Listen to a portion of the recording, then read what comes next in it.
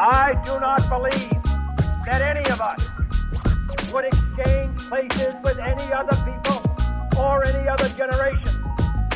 The energy, the faith, the devotion which we bring to this endeavor will light our country and all who serve it. And the glow from that fire can truly light the world. For a little while there, I was actually looking on like the brighter side of things. I was seeing like things were kind of having a positive shift over just slightly. And then the whole riots thing and everything like that hit.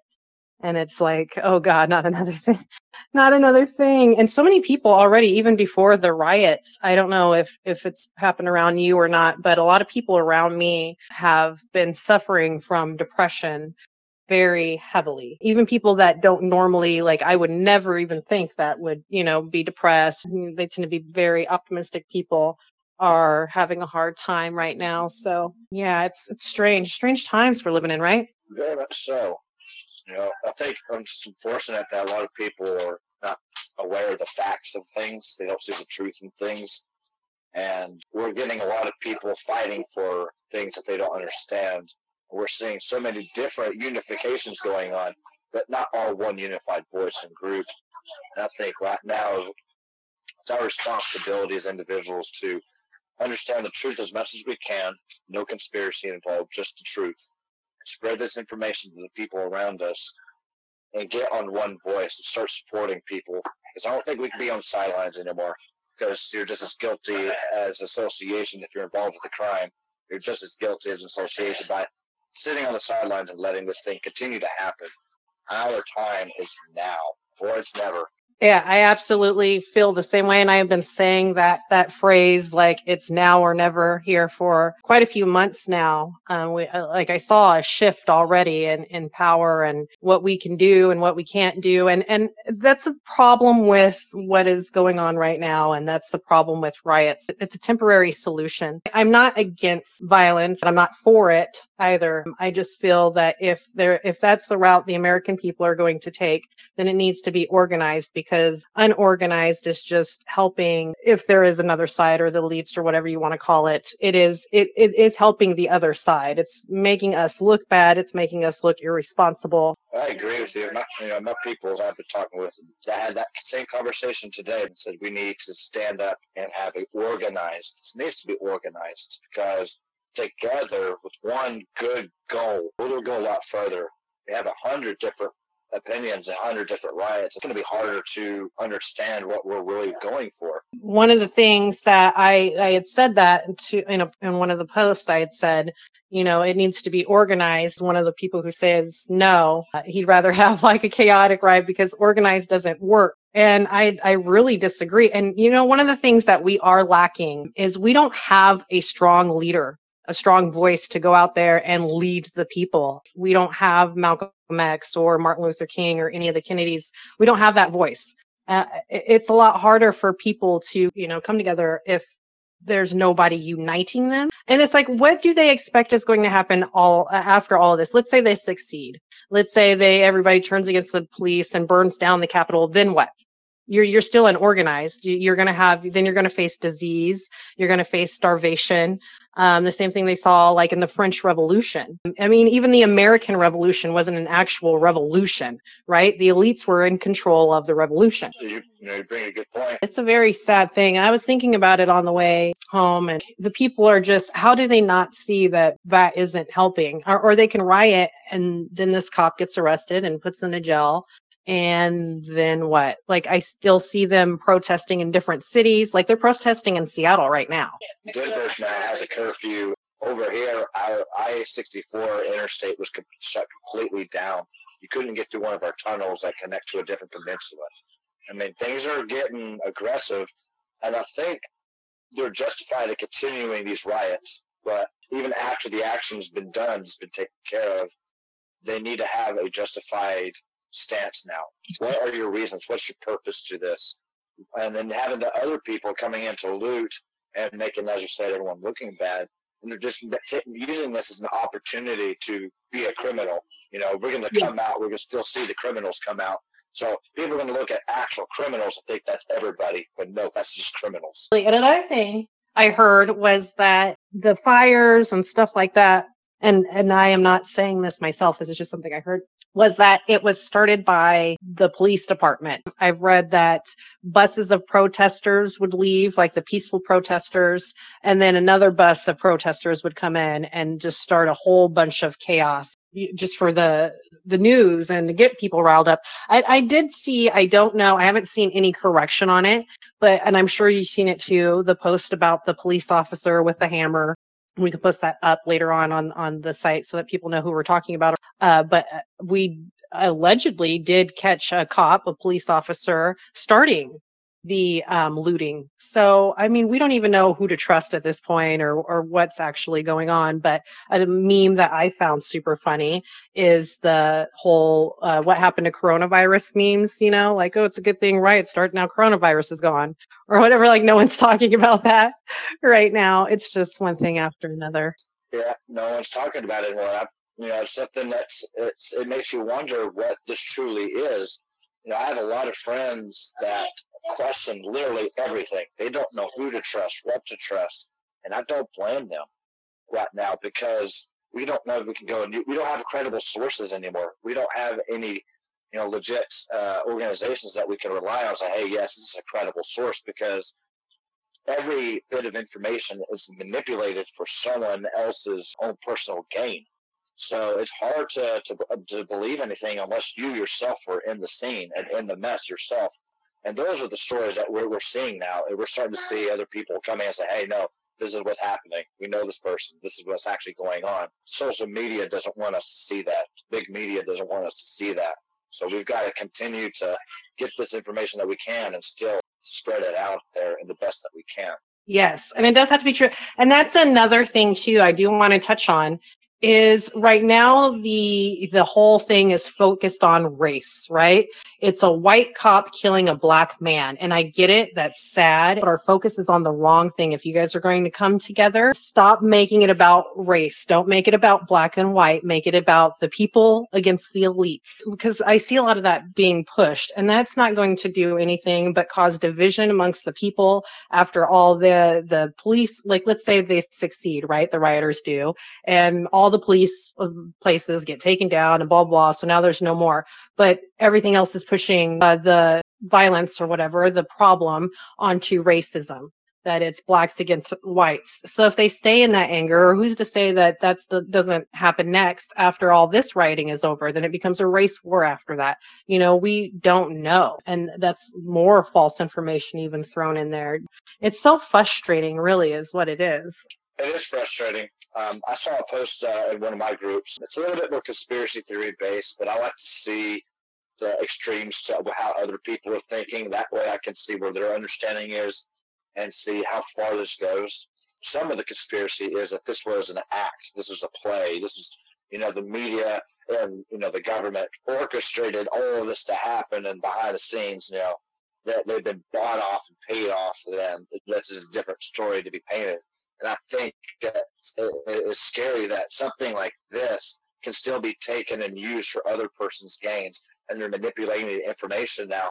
And especially coming off of a bad event, like taking something so fresh and already trying to use it for themselves, trying to make it a conspiracy out of it. And I think it's unfair for it to go to that length. No, I hear a lot of it too. And I have heard that one as well. I don't have any opinion on that either way. I would be more leaning towards, I wouldn't believe that they pushed it this far. I really do think it is a circumstantial thing. I think it is a mix of being put under house arrest, basically, and the economy crashing, and, you know, people worried about not knowing where their next check is going to come from, or, you know, being fired or let go. A lot of people are in a place where they don't have any hope for the future. They have no idea what's going to happen to them or their family. And when something like this happens, they can make a stand, right? This is something they can take a hold of. This is somewhere they can put their anger. I think that's the only reason why it hasn't happened sooner is because just a lot of people, this was just the straw that broke the camel's back, basically. And so that's what we get is we get the riots and we get the emotions that people are feeling. And you see people fight for that. They're like, yes, we should riot because we are angry, and they don't listen. Well, here's the thing. They don't listen because you guys haven't been saying anything. Like, what have we been saying? What push have we been making? None. We haven't been making any strides. We haven't been marching. We haven't been, you know what I mean? We were starting to see it all over the world. People were protesting. It wasn't here yet. Maybe in smaller groups and smaller sections. I'm not saying no one was doing it. I'm saying the population wasn't doing it. Now they are. Now they're stepping up and now they're protesting. You know, you chose not to stand before and write your senator, call your people, or put together a march. No one's done that. You know, you waited until a huge thing happened to give yourself an opportunity to do it. When you've always had the opportunity, we could have been doing it this whole freaking time. Yeah, I mean, this whole scenario is kind of odd. You know, you said something when we first started here about there's a lot of depression going about, and I think everybody's kind of sort of feeling that. The pandemic kind of led up to that. But, you know, I think that's contributing to people that's kind of going stir crazy. It's like old cabin fever, but, you know, it's not wintertime. There's a rising unemployment, so we're approaching that magic 25% threshold.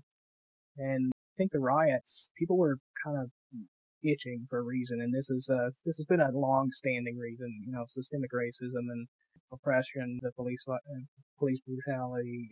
You know, there's lots of things. It's the manifestation of overreach of the state is what a lot of people see that as. So I think there's a definite outcry, and like you said, it's not organized. With it being unorganized, it's just chaos. And I think you said it earlier too, in the sense of, you know, look, without some type of guiding principles or some type of goal that's actionable other than just burn down the town. Because, you know, if you do that, yeah, I mean, in the sense of, you know, riots are riots, but there should be a goal towards why people are so angry that they're going to take up pitchforks and torches. There has to be some type of organization to it. You can't just be chaotic about the whole thing. And you're right. I think there hasn't been a centralized leader or organization that wants to take on that standing yet. And I honestly don't blame anyone. I thought about it earlier. I'm like, well, they were all kind of assassinated. So, like, I get it. I'm not, and like, I would do it. If people would listen to me, and I try, like, I do my best. My views aren't everyone's views, but I accept that my views aren't everyone's views, and I accept everyone's views. And I'm not asking anyone to accept mine. I see a lot of patterns, and sometimes they come together and sometimes they don't. That's all besides the point. I would step up. And start leading stuff, even if I thought I was going to take a bullet to the back of the head. And that's really harsh to say. That's kind of morbid and macabre or whatever, but I think that's the way a lot of people see it, you know, and that's what we know of those leaders, right? I don't know. It seems to me right now that if things continue going, there are two ways that I see things happening. One, it'll start to die down. The officer will be arrested and charged, which he has been arrested and charged. But, you know, things will start to die down. Or this is going to rile a lot of people up and things are going to just completely burn. Like, do they have a plan afterwards? The people who are deciding to go and riot. I'm not talking about the protesters. I'm talking about the rioters, the ones who want to burn it down, the ones who want to take everything. What's the plan afterwards? Where do you guys see it going? I see it going in one or two ways. Beneficial to everybody, and we all rise together. We start slowing down to see. You know, I'm going to a meeting with a friend of mine tomorrow, and we're going to understand more about what's going on, what we can stand up for. Find out what meetings are going on. We can't eat an elephant in one day. This is going to be a continuous effort every day while we're alive. This is not going to be an overnight fix. This is going to be a 5-year or 10-year fix. No, this is going to be a continued evolution. There's always going to be a battle. People need to understand that there's always going to be a fight for your existence to live the way that you want to live. And you're always going to have an opposing side who wants to live the way they want to live as well. This is the way of life. This is nature. And we have to remain non-dualistic about certain things and see the things as they are. And That's the best way to do that is to get into the action and be unbiased as you can, get feedback from the people. And then if you're in a position to have a voice, then be the voice of the people that you're fighting for. Just don't go jump into it and assuming that you have a voice for the people. Be the voice of the people by interacting with the people that you're fighting for. Well said. We have Jay. What's up, dude? Oh, long day. Just got back from the yoga a little bit earlier than I thought. Just breaking through it a bit quicker now. So, feeling good. Good. And How we you guys have doing? Whiskey Dickin. I can't say that without giggling. I'm such a little schoolgirl. What did you say? Whiskey Dick. Okay. He's on mute gotcha. right Yeah, now. that's. So what's the 5 on the Whiskey Dick? Whiskey Dick 5. You must have had 5 awesome experiences in that. I can't imagine. No cool story for the 5, actually. It's just the number I used to wear in school.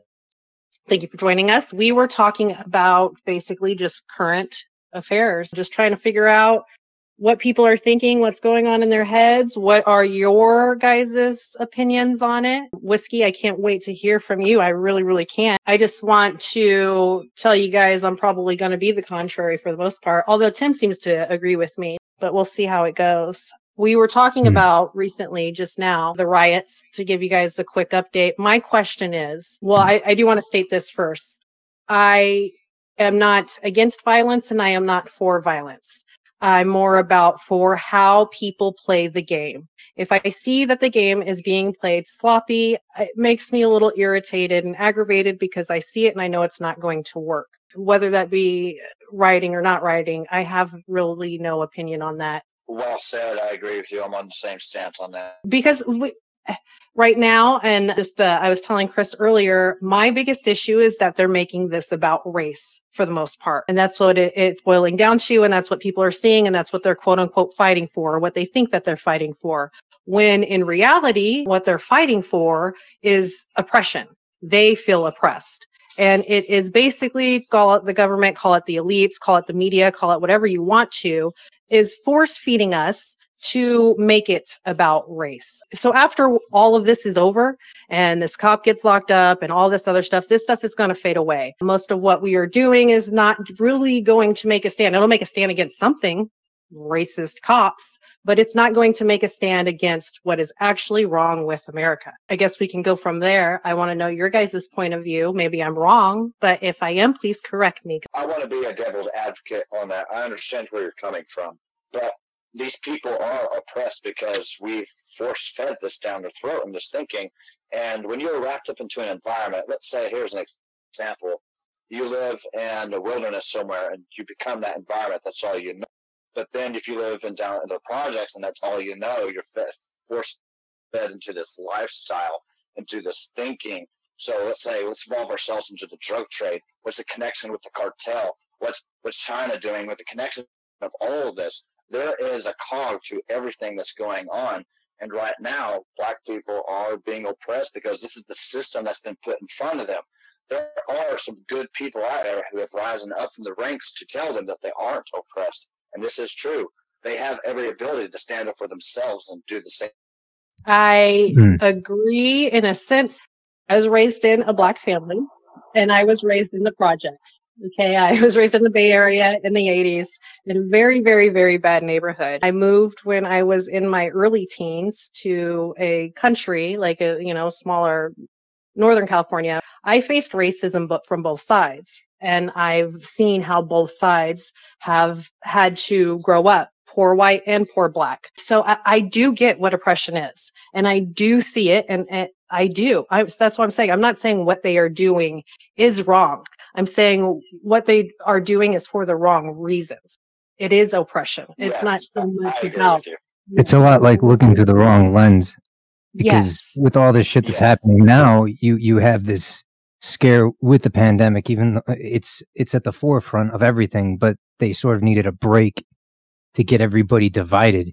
Because once all this shit happens, they can bring in the big guns and whatnot. It's insane though, because I grew up in a minority situation too, because I have more of a Semitic background, Middle Eastern, and I grew up in a completely like Catholic Italian area, so that was insane. So dealing with that from that angle, and then seeing that sort of like every culture has its stigma and has its racism. There's a lot of this black and white stuff, but when you see it everywhere, you see that the Mexicans don't like the Chinese don't like the Mexicans, and you've got all these different subdivisions. It's complete chaos that they want to manipulate, and you have this whole backdrop, which is this scare with the pandemic and everything else, and they just get these remissions from the main narrative, and then bam, all this other stuff happens to kind of go, oh yeah, you see, you guys, you don't got your shit together yet. So that's how I think about it. Absolutely. I grew up in a minority situation as well. I grew up in a small Hispanic community, and I got to see that perspective as well. And I would have to agree with you that it seems to be the same no matter where it is. It's just the way it is. Yeah, nobody likes each other because of the vast differentiations between the cultures.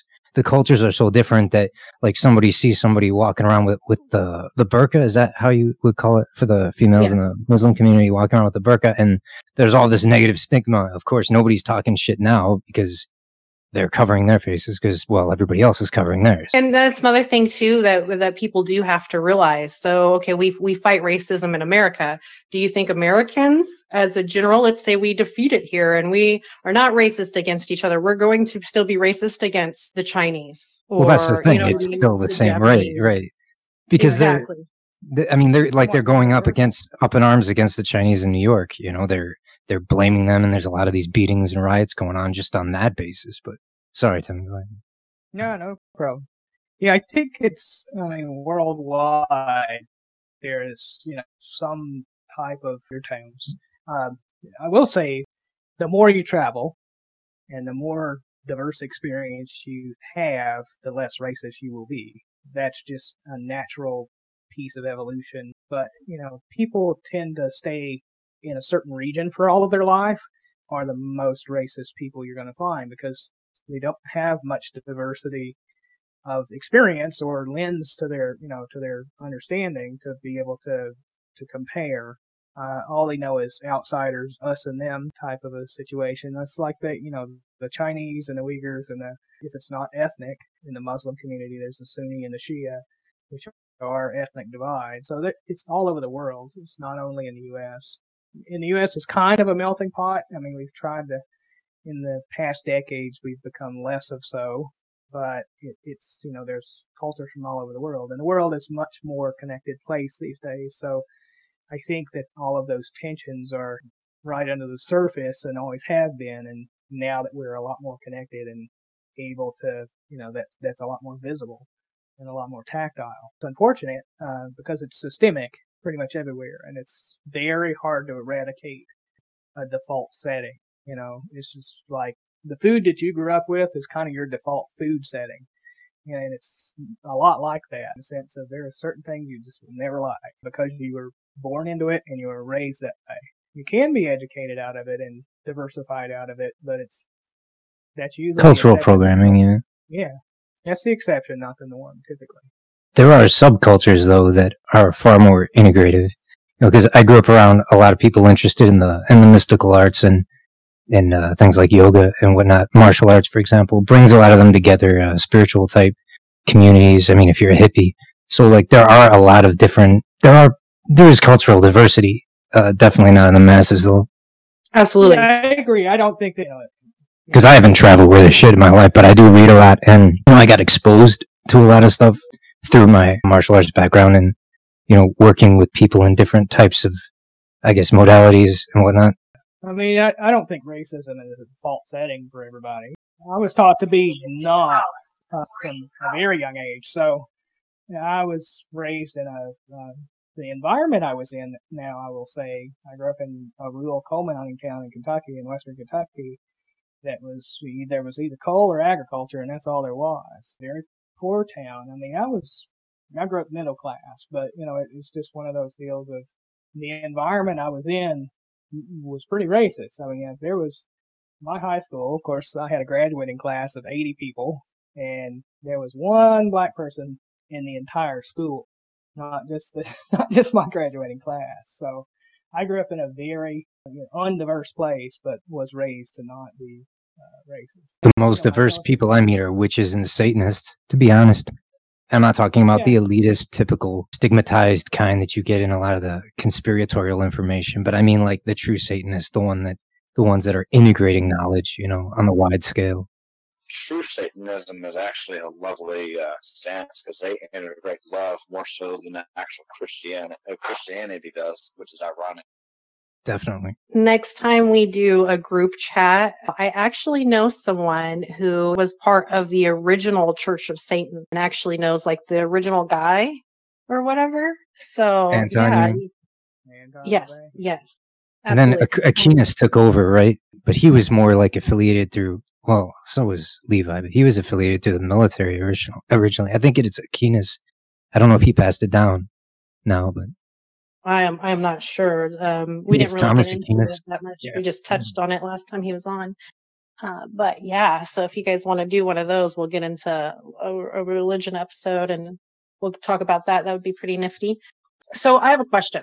Do you think, or any of you think, that we are actually would be able to, I don't want to say defeat, I don't know if that's the right word, but I'm just going to use it, defeat racism in our lifetime without some form of hive mind communication or something like that, just because we are still so tribal? I think so. I can wait for somebody else to go. I was going to say that, as a natural evolution, not any time in the near future, I wouldn't think. We tend to think in terms of us and them. We tend to think in terms of those people and my people. And it is tribal. Intellectually, we can all kind of rationalize that racism is bad. But, at the same time, we can say that in one breath and be pretty well aligned against another subculture.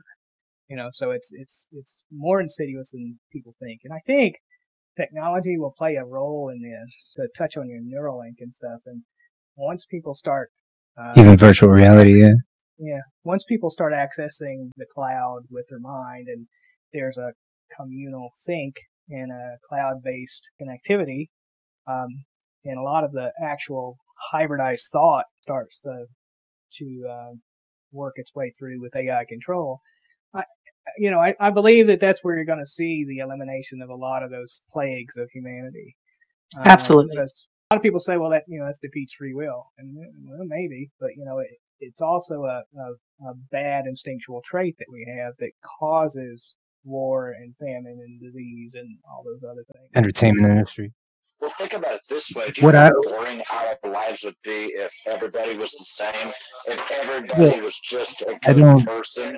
I don't really think you'd have to do that, though, to be honest. I mean, what my take on that really is, the issue is you do not have integrated understanding or symbolic literacy.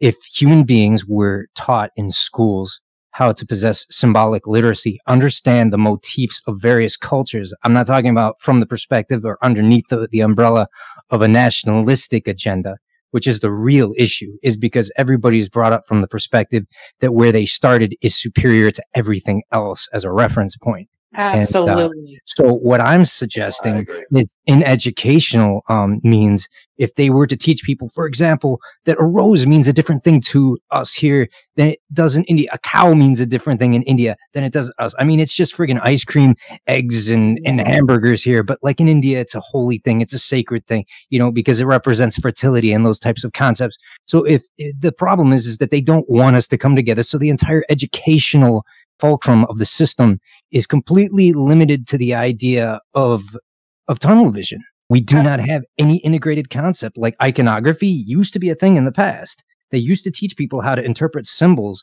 That it used to be a really unique subject. They would draw like all these figurines and stuff. And that's part of the reason why when all this Illuminati stuff got like through the charts, everybody started coming forth, because they started noticing that these symbols and stuff that were prevalent in these older cultures and in the initiated rites and so forth were coming forth into modern society. And a lot of people weren't recognizing this. So I think if you have symbolic literacy, you can break out of it. And the last thing I'll say on that, to try to sum it all up, is if you look in the pagan communities, if you look in anything tribal that utilizes, even like with Satanism and that kind of a thing, because it's not really a religion at all. That is not how they perceive it. They view it as selfhood. Totally different concept than religion. Religion is like relying on another system. Virtual reality, even though it's artificial, And those types of systems do not have that shit in the prominence unless you have a bunch of griefers coming in. Go into the virtual reality areas and you will see that people are a lot more integrated with one another because they like that shit. They like talking to somebody all the way in back in Pakistan while they're sitting, sipping a martini in Ohio or wherever, I agree, but I am also too. I am one of the, say, virtual reality or Neuralink. I've always kind of thought that when I was thinking Neuralink is going to come regardless, unless we destroy ourselves, which also could happen. Collective consciousness, there is a thing. When the internet was very first up and running, wasn't there, and Tim, you might know a little bit more about this, but I swear to God, I remember reading an article or something about an AI that could easily predict technically the future, like where people's mind was going to go, like months in advance. And I want to say that yes, it's its own different Akashic record, basically. It's a simulated Akashic record, but using technology. Exactly. One of the stories that I like to bring up, just as an example for that, is like patents. If you go to the patent office and look at a bunch of different ones, you'll see that quite a few times there are people who will invent basically the exact same thing at the exact same time and not know anything about each other. Like a few people at once. It's like this information kind of like drops at once. Even if it wasn't already free floating and already there, that's all besides the point. Humans in general have a collective consciousness, and we're extremely predictable in our we're patterns. patternistic and predictable. Yeah, absolutely. And we're all basically the same thing. Like our thoughts are going to vary here and there, and we are different people, yes. But as far as a bottom line goes, there is a bottom line. There's a bottom line. There's a thought that we all think or a way that we all feel. And with Neuralink or some sort of connection, I honestly just don't think that racism and stuff like that, like those tribal things, are going to be broken until something like that is introduced. Well, metaphor isn't taught anymore. Similarities between diverse systems are not it's not influenced in the education system. So if you look at something that seems like it isn't another thing, it's assumed to not be that thing. And that sounds really duh, but that's just the way people are operating at the present reference point, because they see something that seems so insanely different, but it might only pertain to temperature in their culture, like with the burqa, or different clothing, different types of religious things are pretty much the same type of an observance. And yet it's completely alien. So that's the inability to have integration with symbolic literacy. Yeah, I think you're right, Jay. I mean, in the sense of, you mentioned it earlier, a lot of it is the way people are taught. People can't understand another culture because they don't have the language or the symbolic subset to understand it. And foreign things are unfamiliar and therefore untrusted. And those feelings conjure up your base premise thoughts, as you were talking about earlier. And people have built-in assumptions about things. But what I was leading to is and I think you mentioned it on another post earlier in the week, Jay, about it seems like Alexandria all over again. The loss of knowledge. Either we're slipping into a new dark age or we're on the verge of enlightenment. One of the two. I don't know which one it is. It's going to be interesting. It's total information supersaturation. You can't talk about a subject now without everybody going, oh, yeah, that's old. We know about that. But that doesn't necessarily mean that anybody has necessarily realized specific things within the framework of those subjects. That's why you can't bring up the false flag type events or people that think that those happen to be false flag events, because this is a rerun. Everything's a rerun, and they bat it to death in the media, all these types of subjects. So by the time you want to talk about something, it's buried. Just letting you guys know, I got my Amber Alert now about the curfew in Portland tonight. So that's pretty interesting. I've been sitting back, and I guess I'll give you my take. If you've friends with me on Facebook, you know exactly how I feel, I'm pretty sure. I'm having a hard time with the people that don't understand why that there is violent protesting going on right now. And the reason I say that is because, I mean, what do you expect to happen after so many examples of nonviolent protests just being ignored or being vilified by people in the media, by people I personally had plenty of arguments with people about Kaepernick when he quite literally was silently processing something that we have so much pride in for whatever reason, a song. And it's supposed to represent us as a nation. And he literally is saying, hey, our nation is broken right now because these people keep getting targeted and killed. And that even upset people. And they were more upset by that than death, someone dying. I mean, I'm a person I truly believe in people's rights, and I want people to have their rights. And I'm naturally not trusting of law enforcement. I don't believe they have your best interests at heart. I think they are just an arm of elites, an executive mob, to keep not necessarily just black people, but socioeconomically unfortunate people, to keep them down. That's why they're in the communities they're in. That's why they don't police the communities they don't police. It's because they have an agenda and they're going to follow that agenda through. You can either just turn a blind eye to that and just accept it, or you can get out and do something. Do I agree that, breaking into small businesses and looting and all that stuff? No, I don't. But I also know that no real tangible change has ever happened in this country, or really in the history of the world, without some kind of revolt. And revolt is not often nonviolent. You have to upset people to get them out of their status quo. You have to get the people that are comfortable living in their privilege or comfortable living in the society to become uncomfortable before it can change for everyone. Absolutely. I do want to say real fast, though, yes, no peace has really made long-term change. But can I say also no war has made then no long-term change? Only because we are in it's a cycle, right? And it does happen constantly. We are still under the Roman Empire. So if you think there was ever a change with any sort of violent revolution, you'd be wrong. We're still following the same thing. Do you know why? Well, I would actually argue that the French Revolution was pretty successful in creating a democracy and moving the monarchy out of France. Well, yeah, I will give you that. We were actually talking before you got on a little bit. We touched a little bit on the French Revolution, a tiny bit, and compared it to the American Revolution, which I said was not even a revolution. The elites had control of that. Call it what you will. I would just say the elites call it democracy the whole time on that one. But okay, with the French Revolution, I mean, that was like, you have to get brutal. And then another thing that people don't think of after that is then what happens afterwards. You're going to get hit with a wave of disease and starvation. You don't just lose people through war. And that was organized. That was an organized revolution. I'll say it again, I'm not against violence. I'm not for violence. Like, if there is a need to have violence, have violence. I'll throw fists. I'll be there. I'll be right on the front line with you if you have a game plan. Because right now, no one has a game plan, so they're going to fall under the exact same thing that happened with the LA riots. You're going to get a small change and then nothing else. We're just going to go back to being the exact same way that we are. There's going to be no change. That's what I'm against. I'm not against the power structure is completely hinged from back in the Roman era anyway. If you think about England's root anyway, they're like, I mean, look at them. They have a hierarchy that forms an affinity with that.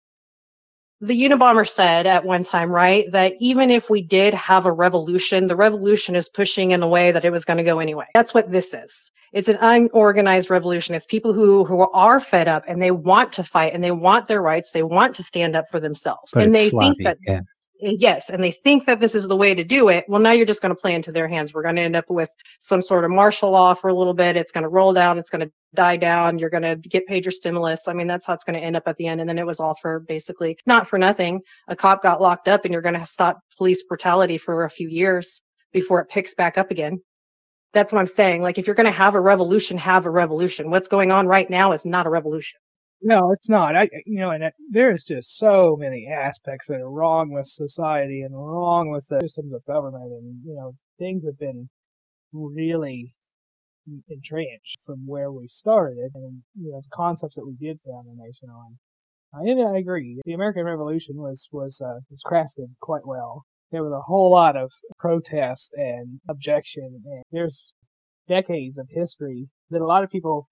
You hear about 1776, and there's a Constitution, and there's a Declaration, but you don't read a lot about the lead up to it and all that went into it.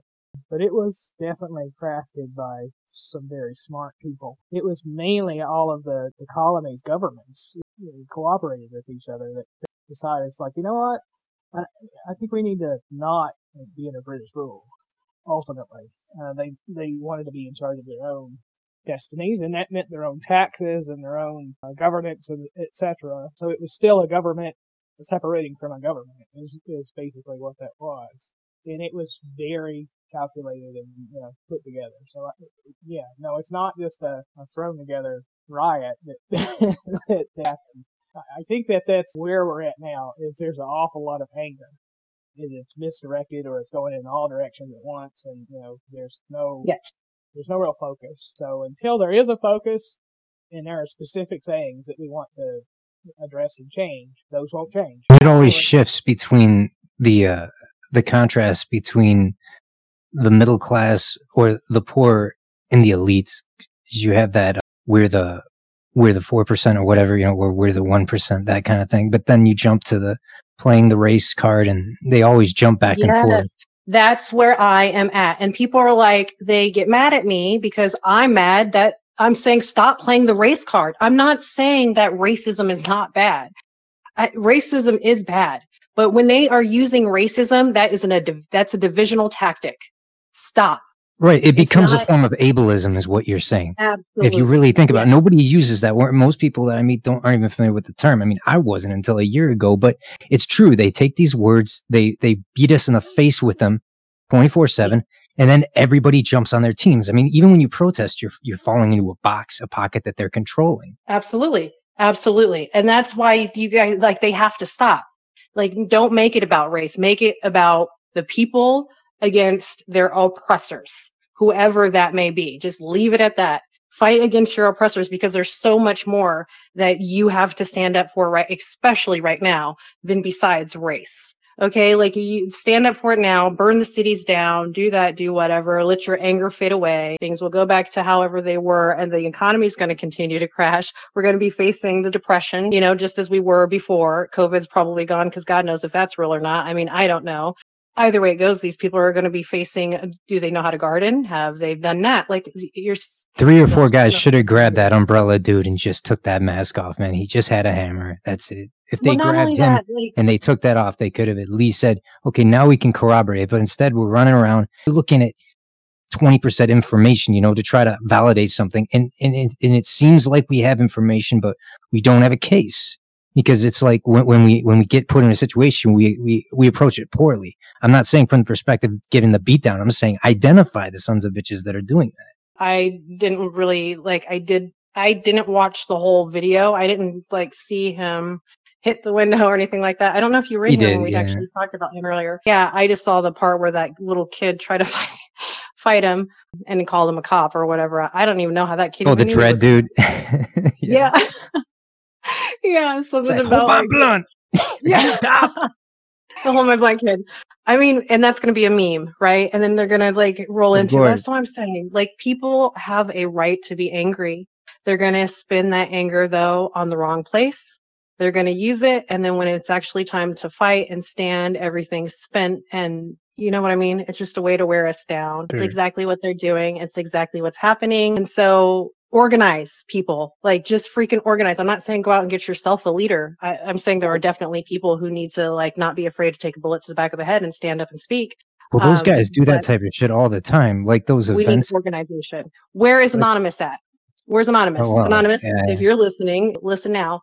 Now is the time to get these people organized, get a speaker out, get someone afraid not to take the podium and start leading us towards the right steps, because we are totally broken right now. The economy going, there's so much positive changes that we can make in this moment. And you guys have the Capitol scared. But go ahead, little Hunger Games, make your move. But I mean, they had a game plan, did they not? Katniss Everdeen didn't run in there all willy-nilly just burning shit up. Yeah, I would like to see how that went. Set it on fire, but if you're going to do it, have a plan. Exactly. Well, it's you can just demand change, okay, but what are we going to change to? Exactly. And that's you got to have some type of concept of a better model. Else, it's just change for the sake of change is basically let's do the same thing a different way.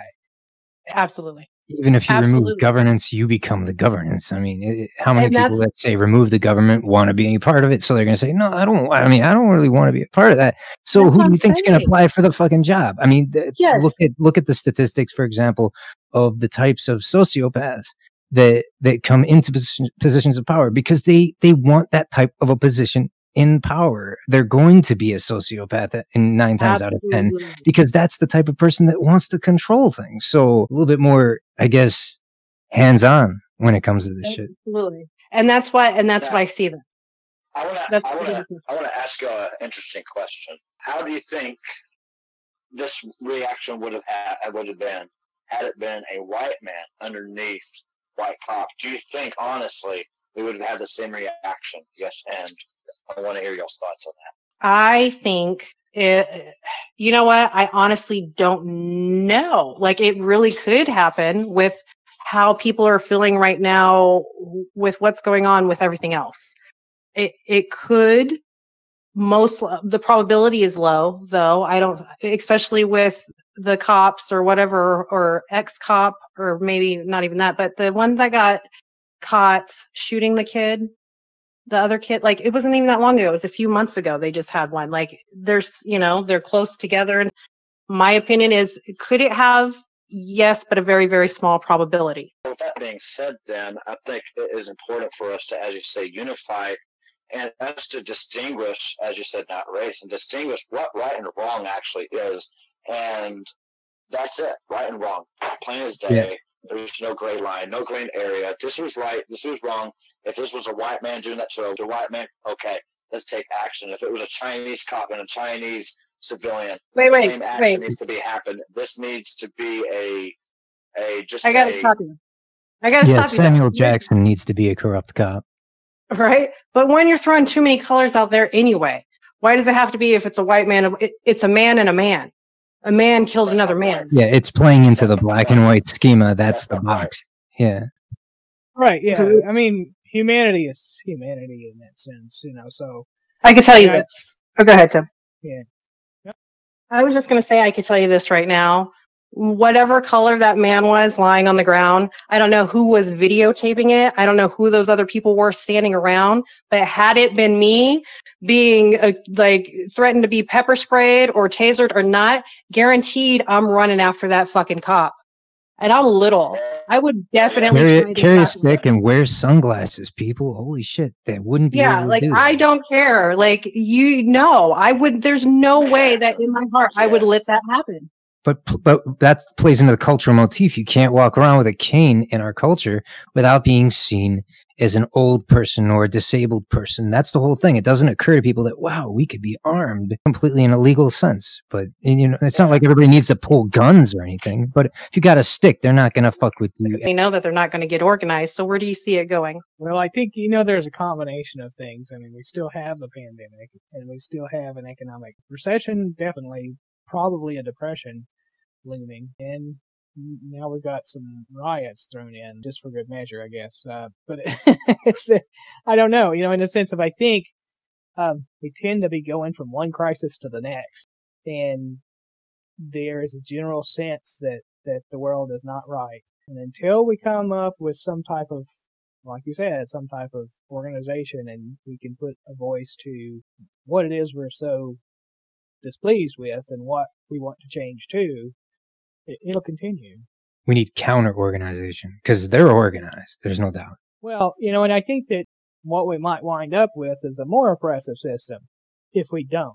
Oh yes, that's what are they passing in the leeway of all this too? Is what we need to ask, because it's like it's all playing part of a greater agenda, and that's where it does start to sound conspiratorial, but. Look at who profits from these types of events when they're passing all these types of laws, when more and more liberties are being, put in place so that freedom can be stripped. I think we can all articulate a lot of these problems. We just don't have a good idea or a good concept of how to go about, like Chris mentioned earlier, to how do we eat this elephant, and how do we make these changes. We all have some concepts of some of the changes we want to see, but we haven't been too successful in any effort to make a change. With saboteurs and provocateurs at every corner. But it seems like biometrics is going to be the way that they come in and give the problem action solution Hegelian dialectic deal. They're going to come in with the heavy biometrics and be like, yeah, we can fix this problem. Well, they are getting ready for all of that. Go ahead, Whiskey. I just want to pose a question to you guys. I mean, this is something that I think about a lot. The generation, the boomers, right, are pretty much going to be obsolete here in about 20 years. And I think you can draw a direct line to that group of people being raised in this hyper nationalist scenario where, hey, we just won World War, we're the greatest country ever, we have this economic boom, then, you have the Cold War and all this. And if you look at the statistics between that generation and every generation after it, it's striking. People are far less religious, people are more open to diversity. So I wonder, just in and of itself, just these people dying will change the course of our culture. I believe so. Yes. I do too, because I think that's where our problem is, the term limits. Just for an example, we've had these people in place for so long. So I would agree with you. Yeah, and that happens every years. That's what happens, is a kind of turn of some sort of civilization, a new way of thinking, because yes, the old generation dies out. Again, that's boxing the entire age group, as if that it's conductive just on that basis, when there's going to be a ton of people that fall into that generation that aren't going to be anything like the way they're being described. Statistics do not do justice for truth in most cases. It's an easy way to skew facts. You can't generalize the fact, because not everybody participates in them, and not everybody has that mentality just because they were, raised in a specific time period. I mean, that's pretty heavy to do that. Absolutely. But if you think about it, the proof is in the policies, and the proof is in the ones that get in. Yeah. But that's the sociopathic filter I was talking about. Like, the people that get into power positions are already vying for power in the first place. So whether you call them according to this specific age group or whatnot, they're still going to have that sociopathic tendency to want to control and to be brutal. True, but their conditions will be different. Like, for example, I'm the first generation that grew up without, I guess in my teenage years is when the internet really blew up into what it is, and all the data started being shared and whatnot. So I'm kind of always used to this immediate accountability and this flood of information that's always there. So, let's say I run for office and I'm a sociopath. I know that I have to be more intelligent, and I can't do overtly crazy things, because I understand that there is this sort of accountability, and albeit it might be, on surface level, but there's certain rules that have to be played now that there weren't before.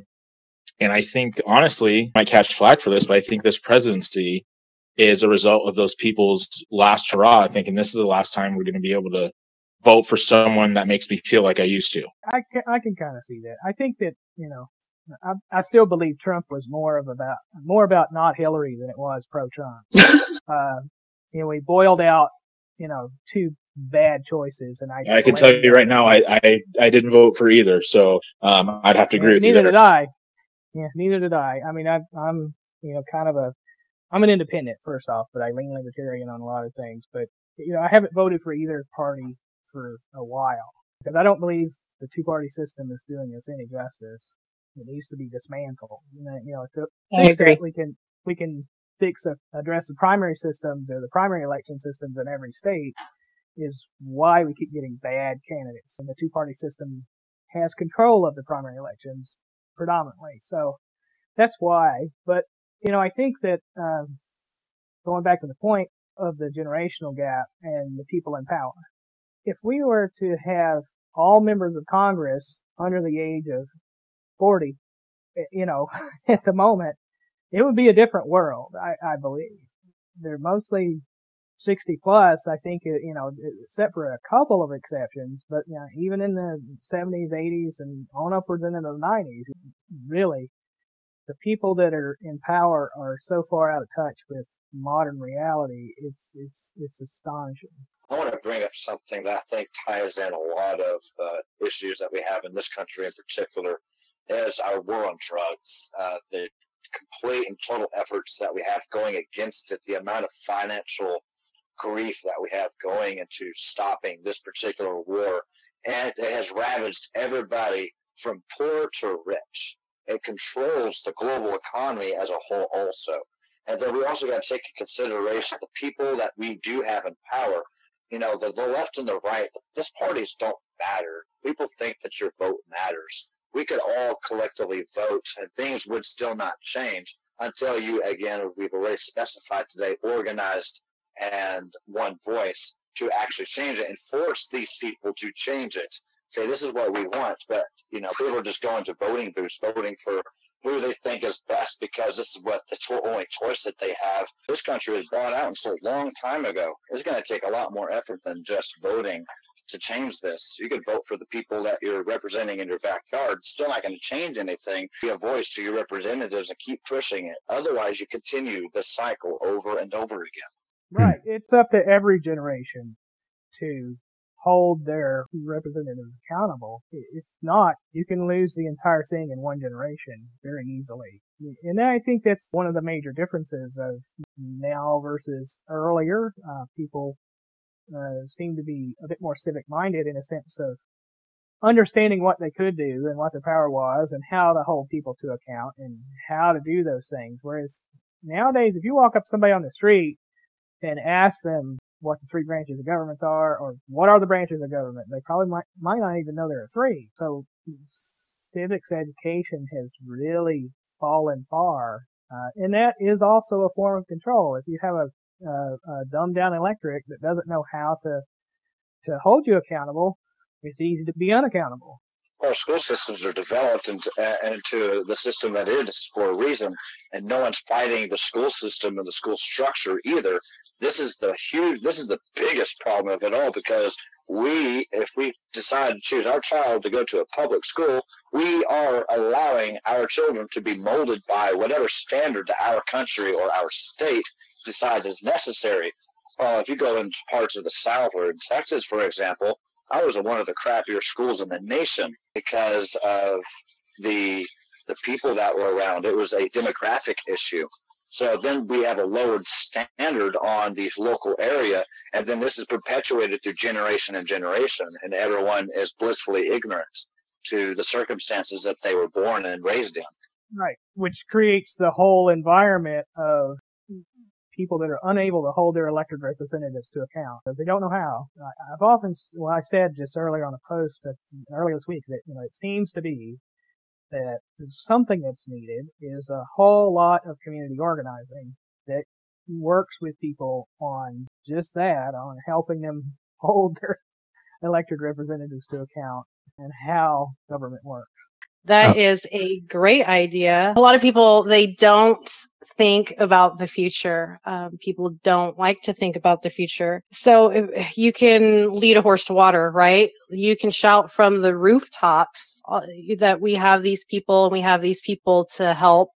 But people don't like change and people don't like learning. They like to stay in the present, but there's nothing constantly reminding them of what's going to happen or certain doom or whatever. We need also a campaign or something to get them thinking ahead, to get them out of how they're thinking now, because without changing their thought patterns, we can throw out all the information that we want, and these people are never going to listen. That's a good idea. I never actually thought about using campaigns as a way to bring awareness.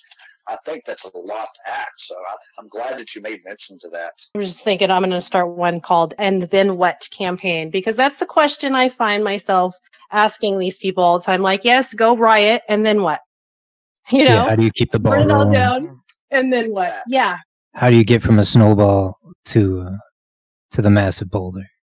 Yes. And then have those communities that are already there that say, this is how you change it, or have other systems and ideas thrown out. Like I was talking to Tim earlier, have just even those ideas like running a new social media platform on blockchain, giving it back to the people. We could do that. It's really easy to do. If a bunch of us just got together and started it, the people would come as they, as it gains momentum and whatnot. There are plenty of changes that we can make right now that the people can make right now. now to have a better outcome in all of this while they have the power. But if we continue going how we are right now, we can put all the political information out that we want. They're going to burn down these stores. They're going to take their TVs. They're going to get their anger out, and then they're going to sit back at home. And they're going to continue doing the same thing that they're doing because the brain doesn't like change. I think it boils down to the human race doesn't have any goals at the moment. It doesn't. And It that only is has actually- nationalistic. I'm Can sorry. we? Yeah, no. that's- Well, we're so used to being taken care of. That's it. Period.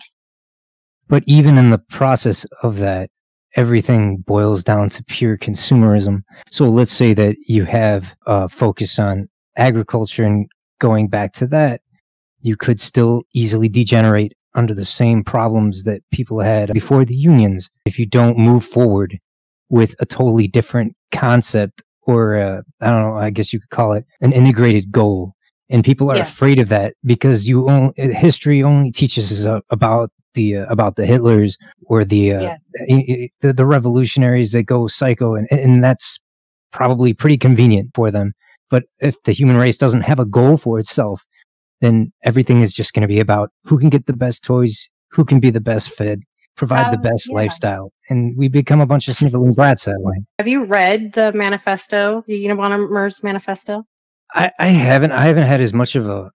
I mean, I am going to I shoot could you a probably- link to the audiobook for that, and you could just listen to it. It's, I think, Yeah, like I'd an be hour and a interested. half. You have got to listen to that You're manifesto. saying he was employed by he was CIA, NSA? No, or- no, totally not. I mean, the FBI did fuck with him for a little bit, or whoever. No, he talks quite a few about guys like basically you have. how talks about all of this, like being a revolutionary, how it's not actual a revolution, because if you do it, then you're doing it because they want you to do it. What you're breaking down and building up in its path is already going to be there. You're right. The following thought it process is a exactly. virus. It's basically a meme Exactly. planted in the psyche, Yes. so that and, everybody is like, basically being directed to move the way somebody else Yeah. wants to move. Yes. And then so you either have to completely burn it all down, like completely take it all down, or whatever you do is going to just continue the path of which it's naturally going anyway. I'm going to shoot you the link. I'll even drop it so that other listeners can listen to it if they want. It is very, very interesting. I think that's a lot of the reason why people are leaning But towards with that- nihilism. Like the Like Shiva the- the Destroyer image is pretty prominent in a lot of the elite circles now, because I think that's what their line of thinking is too. Yeah, and he was also going over the goal thing as well, that humans have to have a goal, and we don't. Most people don't have a goal in life, so they substitute that. You guys, yeah, I'll shoot it. Well, Go they ahead, Tim. wanted it signed by the nation. Yeah. Whoever. Yeah, I mean, you mentioned it earlier that, look, we're already kind of run by a bunch of sociopaths, and they do have their goals in mind, and it's to kind of keep the status quo. Whereas generally, no, people are just kind of going along because that's the way the system is, and we're all kind of born to it. And it's just we don't really think outside of that box very very often. Sometimes it's hard to see out of the box when you're in the box. Right. And I think that's part of the syndrome, but yeah, ever so often you do get visionary people. I think advancing humanity to at least a type 1 civilization would be a goal. That's my goal. I've often thought that there's a lot of people that are the globalists or ruin things, and it's like, well, the nationalists aren't doing a great job of it either. No. So I mean, I wish eugenics wasn't tied in with every friggin' aspect of these Right. high, lofty goals, because, once you jump into the transhuman, posthuman view, we are already obsolete. We are already extinct. So when you view it that way, if you look at the Raymond Kurzweils and all these type of people, you have an elitist form of thinking. So you want to take it into technology, but I don't think I want to have it taken to the point where all of a sudden they decide, who gets to live and die. What happens to the disabled if a normal person like you or me can get ultra, cybernetic hearing? I don't know. They might not really want those people to take up space in the society. I don't think they're going to be fixing them. I think they're going to be eliminating them. exactly. Well, I mean, it could be a pretty dystopian type of future if you carry their right evolutions. But I think that there's some fairly simple things. I mean, humanity is in and of itself one thing. We have different expressions of being human, and we don't speak each other's language or understand each other's symbols, as back to an early part of the discussion here. But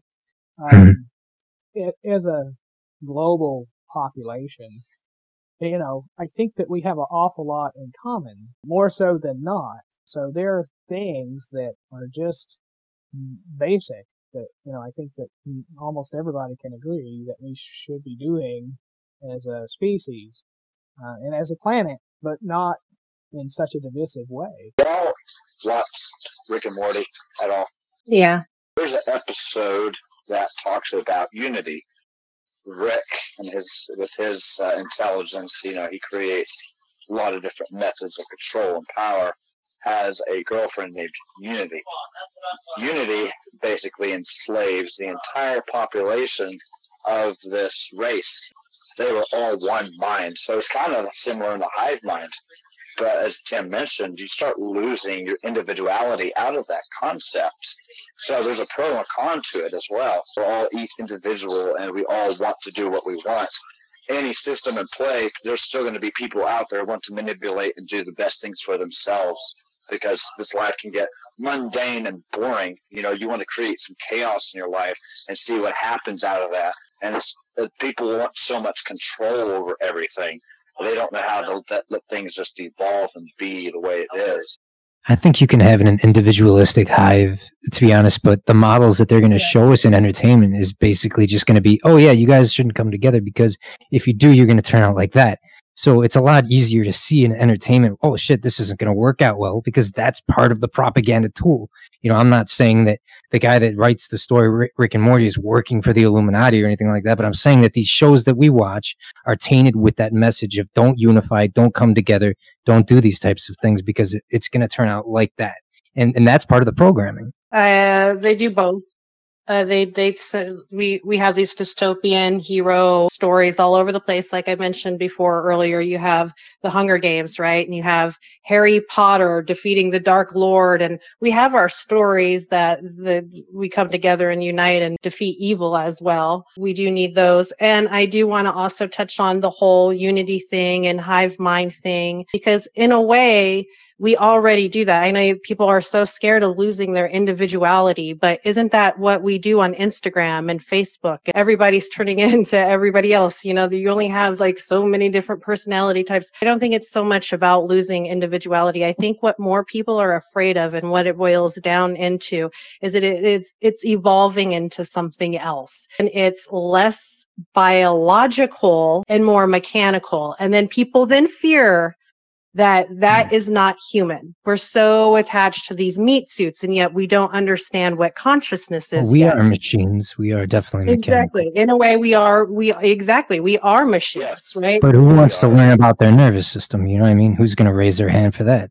So, but if there were a way then to transfer consciousness, is technology then not evolution? Because then I think it is evolution. It is. We think too simple-minded, I think, on what evolution is. We are unable to comprehend, technology in a way. It is still bio. It's still part of the universe. It's still part of the system. It's still part of the stars. It's still atoms condensed. Just because something doesn't have flesh and bones doesn't mean that it's not a thriving entity. These things are evolving. We are evolving ourselves to get to this point. Out of our own hands, we have made cities that look like circuit boards. When you look at it from a bird's eye view, everything is connected into one giant machine, and people are unable to look at the big picture of that. Our technology is a form of our own evolution. I think it's just a natural progression. The question is will we make ourselves extinct or destroy ourselves with it along the way? Hopefully not. I think it's going to take some collective effort and will to not do that. Well, here's my issue with it. Okay, and you guys are talking about how we could boost our capacities using the technology. So run with this for a minute. If we don't understand how our normal sensory capacities work, how do we have any concept of knowing our limits when we boost them? I guess that's what I'm trying to say, is that there isn't any work into the standard sensory, that's all taken for granted. That's not developed as actual faculties, actual cognitive capabilities. So, right. So once we get these enhancements, it's basically just going to be the game of get more, and then it turns into that's where it turns into the destructive aspect, because we don't even understand our sensory capacities as they stand. So we want to boost them, and we don't even understand how ours work. I think you have to have an integrated framework. You have to have an understanding of your biology, your nervous system, your consciousness. That's what the spiritual link really is, before you start adding these other things, because these are going to create sensory acuity issues that nobody has ever seen before. I definitely agree. I mean, you're right. I think we're very far out of touch with our spiritual aspect and our deeper aspects of ourselves, in the sense of thing is, a form of condensed energy. Everything is connected. If you want to think of it, individuality is just a point of view. It's the universe taking a specific point of view and expressing physical reality and taking a specific point of view. So the universe experiences itself from billions of points of view here on our planet from that perspective. I think morality and empathy has to become apparent. It's not a teaching. It's not a written book. And at this point, the concept of ethic or morality is a taught subject, and it has to be realized. And without that, you don't have limits with these types of things, and it will always lead to the parasitic instead of the symbiotic role. Well, I agree. I mean, I think that there are ethics when it comes to what we understand as living beings, and then there's balance when we talk about the universe itself. There are many things that the universe does to balance that we wouldn't think as ethical or holding any moral standpoint. So I think that there's a distinction between balance and our understanding of ethics and morals. Absolutely. I mean, if you look at everything from a universal point of view, our sun can just decide one day to obliterate us from existence. And all that we are and all that we've ever did really didn't matter in the first place. From a moral standpoint, we could argue, yes, it does matter, because you can make things and turn it into something, make it into a meaning. We can argue about what we think we know, but at the end of the day, it's all a funny cosmic joke. I do want to bring it back around to, though, some of the things that we can do now. I mean, because we're in a dire situation. And yes, Neuralink is coming, and we do really have to worry about biometrics. And yes, we are part of the universe. A lot of people are not going to be able to understand that. A lot of people cannot grasp, and I think we've touched on this, or a few of us have talked about it earlier, existential thoughts. They just can't. Their brain does not work that way. They're unable to. What can we do right now? Some things that we can do to probably help lead some people in positive directions. The rioters, the people who are upset, the people who really don't know, like their thinking is at the wrong direction. That's what I would like to come away from kind of today. And maybe that's just me, because I have to have some plan for something and my life is so chaotic right now. That would help. Having like a little goal that says, okay, let's shoot for this, guys. What personally can we do right now, or after, today, or even tomorrow? What can we get out there right now? We can put together as a collective here, just the few minds that we have right on the show. What would be our collective manifesto? What would we want to see as changes to our world? What would we change, and what do we envision that to be? That's a very good question. What are the actual possible changes that could be made, like in real time? I mean, I think there's a couple of different layers of things. I've said it on Facebook a lot. Look, all politics are local. Yeah. And in order to change the system, you have to change your local politics. That's where it all starts, and that's where it all originates from. National policy flows from state policy, and you have to change that. So you have a limited sphere of influence. So working with the people within your own sphere of influence is how things get changed. We can kind of coordinate ideas, but I'm in Florida, you're in Washington. Where are you at, Jay? And where are you at, Chris? I mean, we all have... Virginia right now. Virginia. We have different spheres of influence here. So, I can't Organization, yeah. So organization. Yeah, because information flows in organization. And our politics are going to differ depending on the region of the country. Like over here, I'm close to D.C. I'm in the Virginia Beach area, Hampton Roads. The demographics here are very familiar and similar as you would find in Eastern Chicago or in Compton. It's just the same. It's just the vibe, It's different. So the politics are going to be different over here. The politics in Texas, however, if you have in the middle of nowhere where I was raised, it's going to be completely different political. So I absolutely agree that it is a local thing. Local is more important because at the end of the day, the federal government only dictates a certain level. And I think we've allowed them to get too much control. And that's our fault because we have allowed this to happen. So these are the repercussions. Now we've got to figure a way out to help better ourselves in this. And here's another thing we need to take into consideration, in my opinion, is, we put these people in power and they were able to manipulate this, but we allowed it because we got comfortable, we got complacent. We're like, you know what, we can let the politicians take care of everything, but we can live out our own mundane lives how we see fit.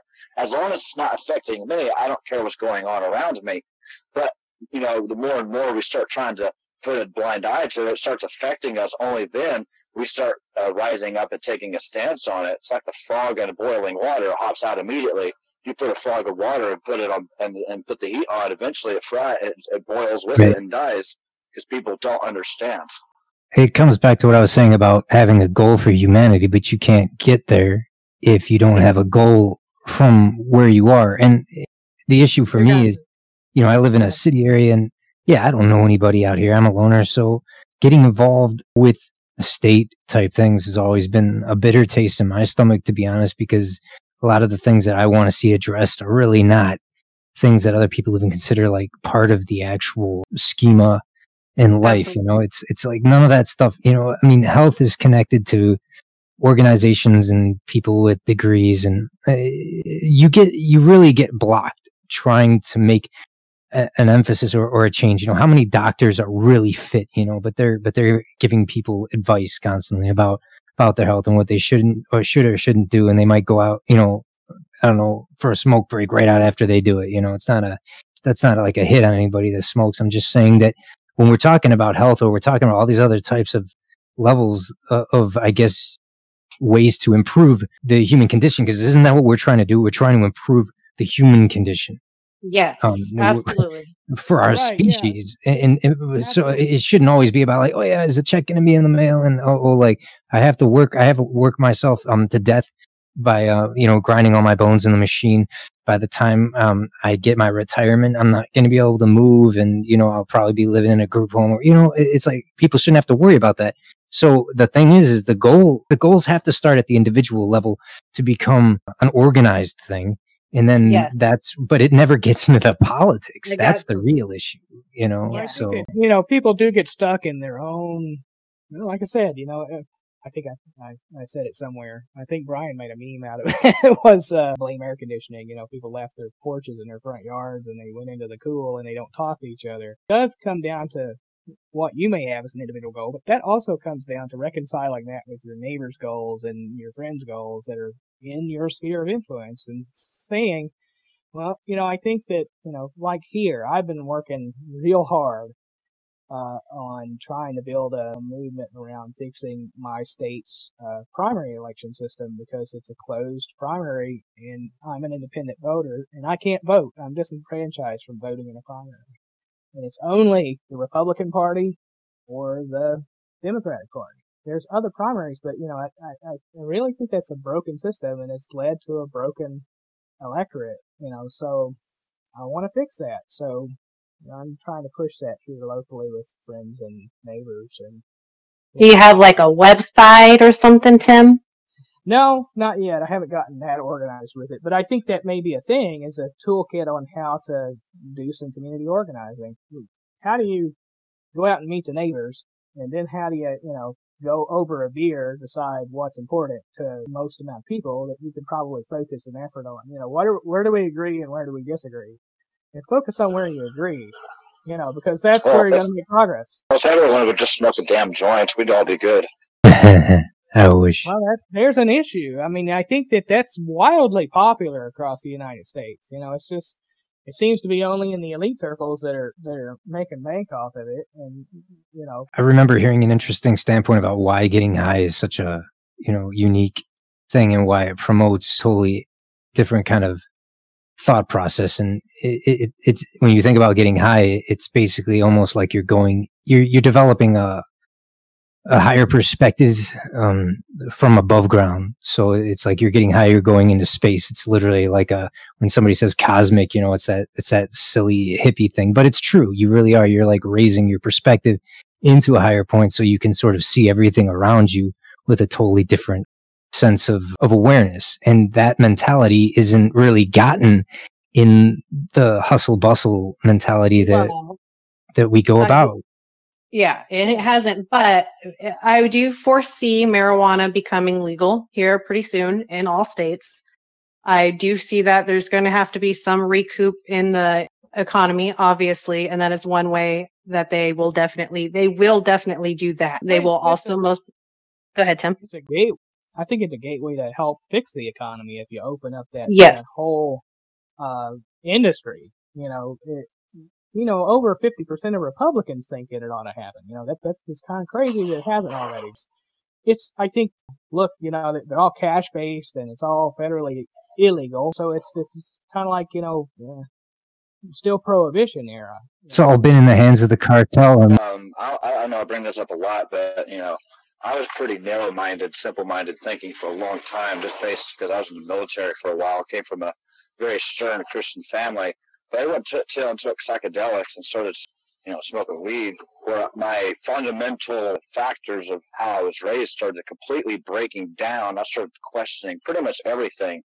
And it took a lot of implementation to put that together and understand things outside of myself. We need to have people who are astute enough to guide and direct people and breaking down their mentality and then building it up in the proper way without focusing too much on being traumatized by the past experiences. There's always an upside and a downside. And I guess the thing that I fear the most with this is that as long as it's been held off and everybody's been wanting it, because that's what they do. They tease you with the things that you want and that you want to get, and they kind of dangle it in front of your face like the golden carrot, so that by the time it does come out, everybody is sort of so like starved in regards that a majority of people will tend to fluctuate towards addictive behavior. I mean, this will cause a whole host of problems, of course, if all of a sudden primarily we make like this massive focus on smoking. I mean, more and more of it,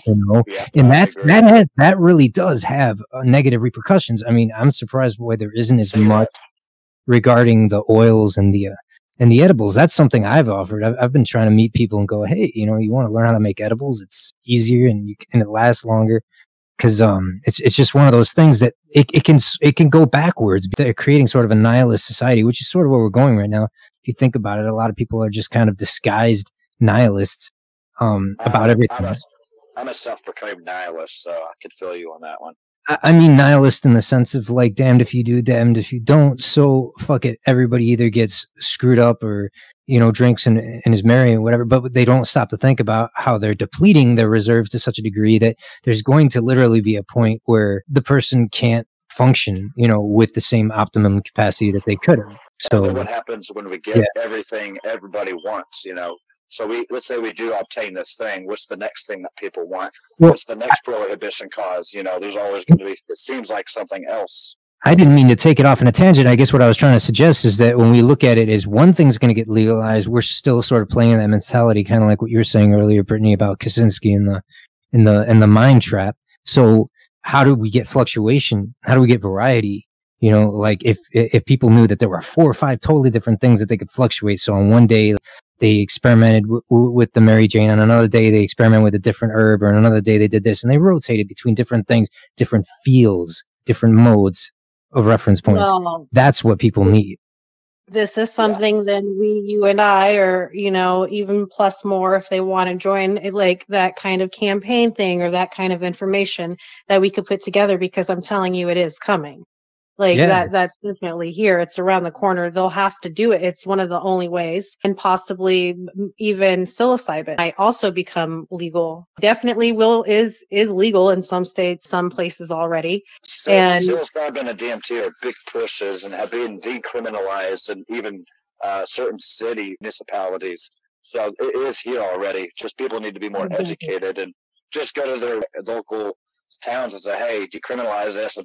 I might need a week in a padded room before I try psilocybin, but yeah, but like an educational page, like maybe we can build like a little web page or something, like get something started in there because we know that that's coming. So that's a change. We will know will help at least a handful of people, right? And it will definitely help them a lot more than that. Well, that's true. I mean, I think, at least we can link out to other resources if we don't have the information ourselves. Absolutely. I guess the reason why I mentioned space is because consciousness is, and with these types of things, it's like getting into a spaceship and just taking off. Because we're talking about world problems, political structures, and all that shit. And then we get high. It's like, oh fuck! I just took my spaceship. I'm glad that you brought that up real fast.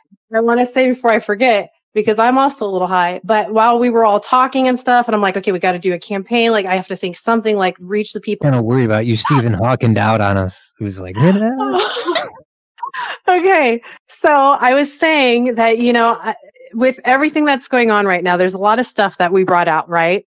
And I'm writing shit down and I'm taking notes. And the theme is for like a campaign or whatever, where we can push information about like marijuana responsibility and politics and how to do all that and that kind of stuff. Why don't we do some like kind of like 1960s type theme-ish campaign? Because we're all about going to the moon right now. We can put all this knowledge kind of like together and do like show up at events where they're having violent riots and hand out blunts. I'm just kidding. Chill everybody the fuck out. Wear our berets and stuff. Yes, let's do it. Something like that. I definitely think we should start with the and then what, as opposed to being stuck right now, because a lot of people don't like thinking of the future, especially when there's no future to think of. We have to make our own. It takes on an insult. It's like an insulting thought because everybody's been pushing this here and now mentality, and that's one thing about the new age movement that kind of gets on my nerves is there's so much focus on the right now that the past and the future become sort of irrelevant in that frame of reference. I think you have to be able to move between all three, really function right. Absolutely. Sure that that's going to be the pathway. Is there anything that we can push to the people, or the people can change the police department? I mean, like, what would be the solution for this? I saw a couple of things, in the sense of, I think you posted a link to somebody said that, we need to have some accountability boards, so some citizens review boards that work with the local police departments and police chiefs and stuff. Those are important first steps. If the police doesn't engage the community doesn't engage the police or the mayor, all of these sheriff's offices, police departments, etc. What changes do we want to see manifested there? I would like to see a demilitarization of police, less lethal force, much better training, those types of changes, because what we see is a relatively qualified immunity needs to be rethought, so I think with qualified immunity, police unions and the lethal force that they do have, military lethal force, it's a bad setup. So there's some changes that need to be made. I agree with you. Tim, and I mentioned this with you in a conversation we had online today. I was in the military for about 6 years, and one of the beneficial things I saw were the de-escalation of force that we had. While it was a pain in the butt, the point of it was to make absolutely sure the wrong people did not die. Now, if this kind of thing happened in the Army, these guys would have been strung up by their balls. They would have been made martyrs. This kind of thing really does not happen in the military. I think police should have some kind of equivalent experience. And psychological testing as well. They screen for that. I mean, you sort of have to be a hard ass. You have to have a certain mentality in a way. Well, I think that you deal with people when they're at their worst often. And people will harm you. So you have to be defensive. But I think Chris brought up an important point in the sense of being able to de-escalate a situation. Often officers escalate a situation instead of de-escalating a situation. There's no need to get to a point where there's lethal force involved. if the person is reasonably cooperative. You touched on it earlier as well, Jay, in the sense of, often I think police forces are organized around protections of certain agendas and certain corporate interest, yeah. That's certain interests in certain layers of society. When they're running it, you can't feed the homeless, and they want to run all the homeless people out of town and oppressing the socioeconomically poor people that are just, trying to drive them away. That's class warfare, and it's a war on society, and that's not where we need to be as a society, and the police force definitely does not need to be doing that. I think that there's plenty of ways to, write-in campaigns, email campaigns, write down your thoughts and email them to collect them all here on a local website, and we'll email them to your local town, those types of things. The MoveOn.org and the petition websites and stuff are kind of good at boiling out a couple of thoughts and getting a lot of people sign on to the thought. But petitions only have a specific use. So I think that if we can combine like a petition style, that helps boil out the thought, but then it has to be focused into the right sphere of influence and applied at the local levels that it needs to be applied at. If you want to see change, actual change, you have to start there is no other way, to start at your local politics. I think we have some fairly universal concepts that, would apply at any town USA, but it has to be applied at every town USA to be able to be a universal type of change. Start in your neighborhood. We need groupings. But you're right. So you got to start where you're at. I better go a few streets over, though. Yeah. My neighbors. It's all about community organization. It's all about community organizing and making the changes where you're at. And, other communities like, hey, didn't you spread that message? Hey, we made this change in our community. We think it's a positive change. Maybe you need to make that same change in your community. And that kind of blows up. To do it, you have to start there. There only seems to be watchdog groups, really, at the local level. Co-opted that way. The whole system became what it is today by every town USA. The USA, we are crumbling. And so I think that what we can do personally, anyway, to even if I just change one person's mind to change their neighborhood, I've made my goal. That's just my goal. My goal is to get one person to change their neighborhood. For all the people listening, some of us might be in a better position overall where just their platform, their pedestal, I would highly recommend for y'all to, join us and, see the benefits to this, because it benefits everybody. Start in your neighborhood. You want to make the change, start in your neighborhood, because you can change your neighborhood. And that's all you have to do. And get one person to change their neighborhood. That's all. And you changed it. You've done it. Congratulations. Right. Quit worrying about the rest of don't worry about the state next door or the town next door even. Worry about your town and worry about your county and worry about your state. And then all the rest of that stuff flows out of it. Absolutely. So you do have a limited sphere of influence, so use it. Problem is people get so caught up in looking at the whole elephant, they don't know how to eat it. It's just, there's only a couple of bites that you can eat. Everybody else has to eat their share too. So there you go. Very good. Yep. I love that. Okay, guys, I'm excited. I'm going to say good night to the listeners, and thank you, listeners, for staying with us. You can find me on Instagram at Balance Brain Podcast, on Twitter at balance_brain. You can find me at Facebook at John Kennedy. Have a good night. All right, guys. Also, you have a good night. I loved it. It was exciting.